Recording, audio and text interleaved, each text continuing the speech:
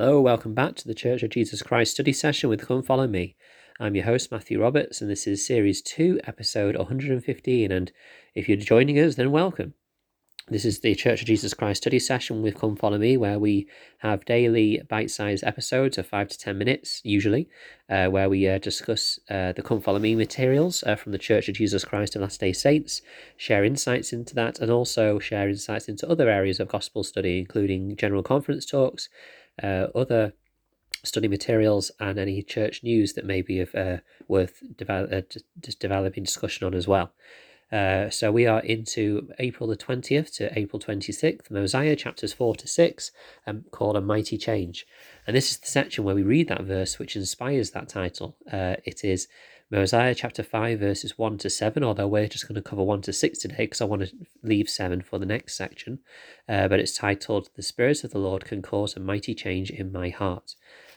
So we begin in Mosiah chapter 5 verse 1, where we see an example of great leadership again by King Benjamin. We've talked a lot about the model of a leader that he has set forth, and here we see another example.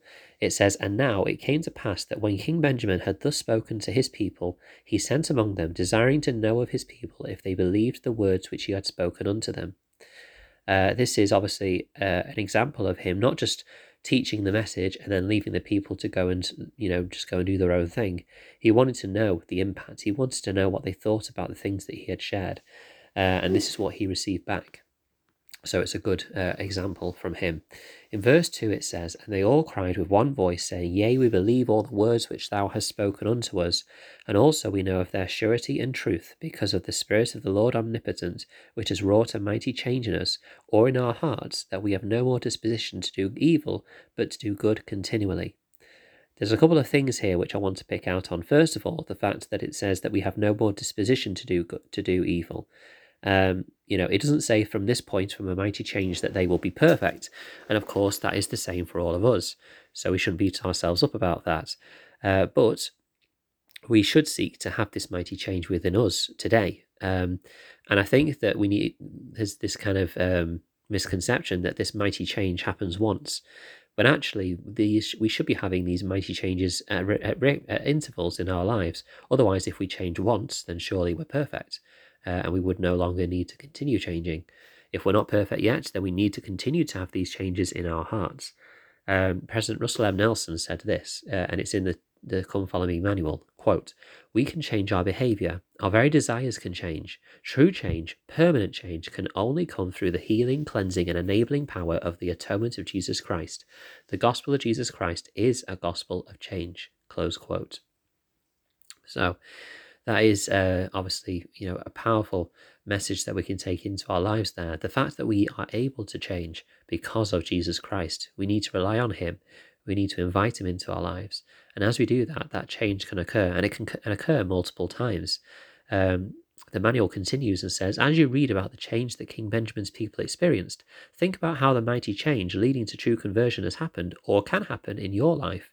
Have a few mighty moments led to your change of heart, or has your conversion happened more gradually?" So obviously this implies that there will be a number of experiences, whether they are a few and mighty moments or whether they are continual smaller moments throughout our lives. We have moments where our hearts can be changed, and we should seek to have that. Elder David A. Bednar also said this, quote, "As we press forward submissively with faith in the Saviour, then because of his atonement by the power of the Holy Ghost, a mighty change takes place in us. We are born again, yea, born of God, changed from our carnal and fallen states to a state of righteousness, being redeemed from God. Therefore, if any man be in Christ, he is a new creature. Old things are passed away. Behold, all things are become new." Such a comprehensive change in our nature typically does not occur quickly or all at once. Like the Saviour, we also receive not of the fullness at the first, but receive grace for grace.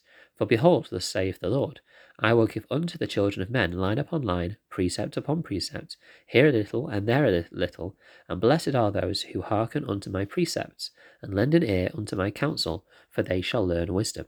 Close quote. This is a mighty change available to all of us. It's not just something we read in the pages of Scripture, but it's something that we must and need to try and seek to experience throughout our lives. In verse 5, we then see what happens as a result of the people experiencing this mighty change. It says, "And we are willing to enter into a covenant with our God to do his will, and to be obedient to his commandments in all things that he shall command us, all the remainder of our days, that we may not bring upon ourselves a never-ending torment, as has been spoken by the angel, that we may not drink out of the cup of the wrath of God." So this mighty change should lead to a change in our behaviors, a change in our outcomes. And it's, in taking upon ourselves these covenants that we change, that we can demonstrate our commitment or our change to Christ. And it's at that point we start to receive those blessings of further sanctification by the atonement of Jesus Christ, further perfection, as it were. I want to share a story from the recent General Conference in April 2020, which I think outlines and models this change perfectly. It was given in April 2020 in a talk called "Consider the Goodness and Greatness of God" by Elder Dale G. Renlund. And he talked about a literal change of heart, which then led to a spiritual change of heart. He says it was a poignant experience. He talks about a man in 1987 called Thomas Nielsen. He was 63 years old. He became energetic. He was a successful brick mason. And he had children. He had grandchildren, and they were very happy. But then he found that he was waiting for a heart transplant. Or needing a heart transplant, and he was, finding that wait frustrating. Elder Renlund says he was not a particularly patient man, and he was struggling with this, having to put his life on hold, and he wanted to find ways to make this happen. And then I'll quote from the actual experience from Elder Renlund. Quote, "One joyous yet dreadful day, an ideal donor heart became available for Tom. The size and blood type were a match, and the donor was young, just 16 years old.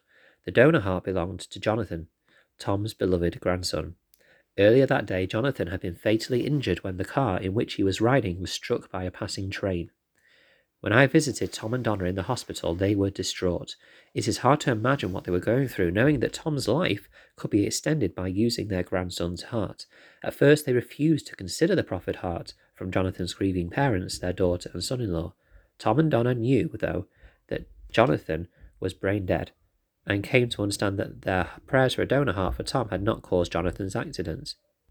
No, Jonathan's heart was a gift that could bless Tom in his time of need.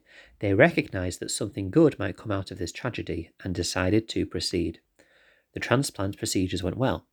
Afterward, Tom was a different man. The change went beyond improved health or even gratitude. He told me that he reflected every morning on Jonathan, on his daughter and son-in-law, on the gift he had received, and on what that gift had entailed.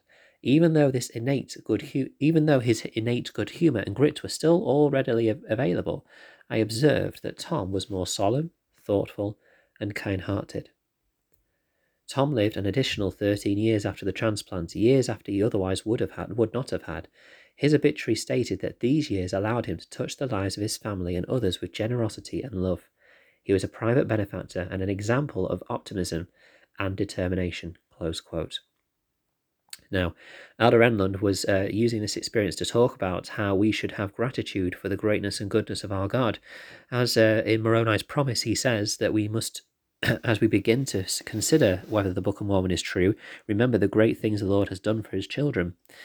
But also I see this as an example of a story of a change of heart, because it quite literally is a very, stark example of a heart being changed, literally, but also in a spiritual sense, that this man was not just changed physically and able to live longer because of this physical change of heart, but his spiritual life became much more fruitful, became much more pleasant because of this spiritual change of heart that it brought.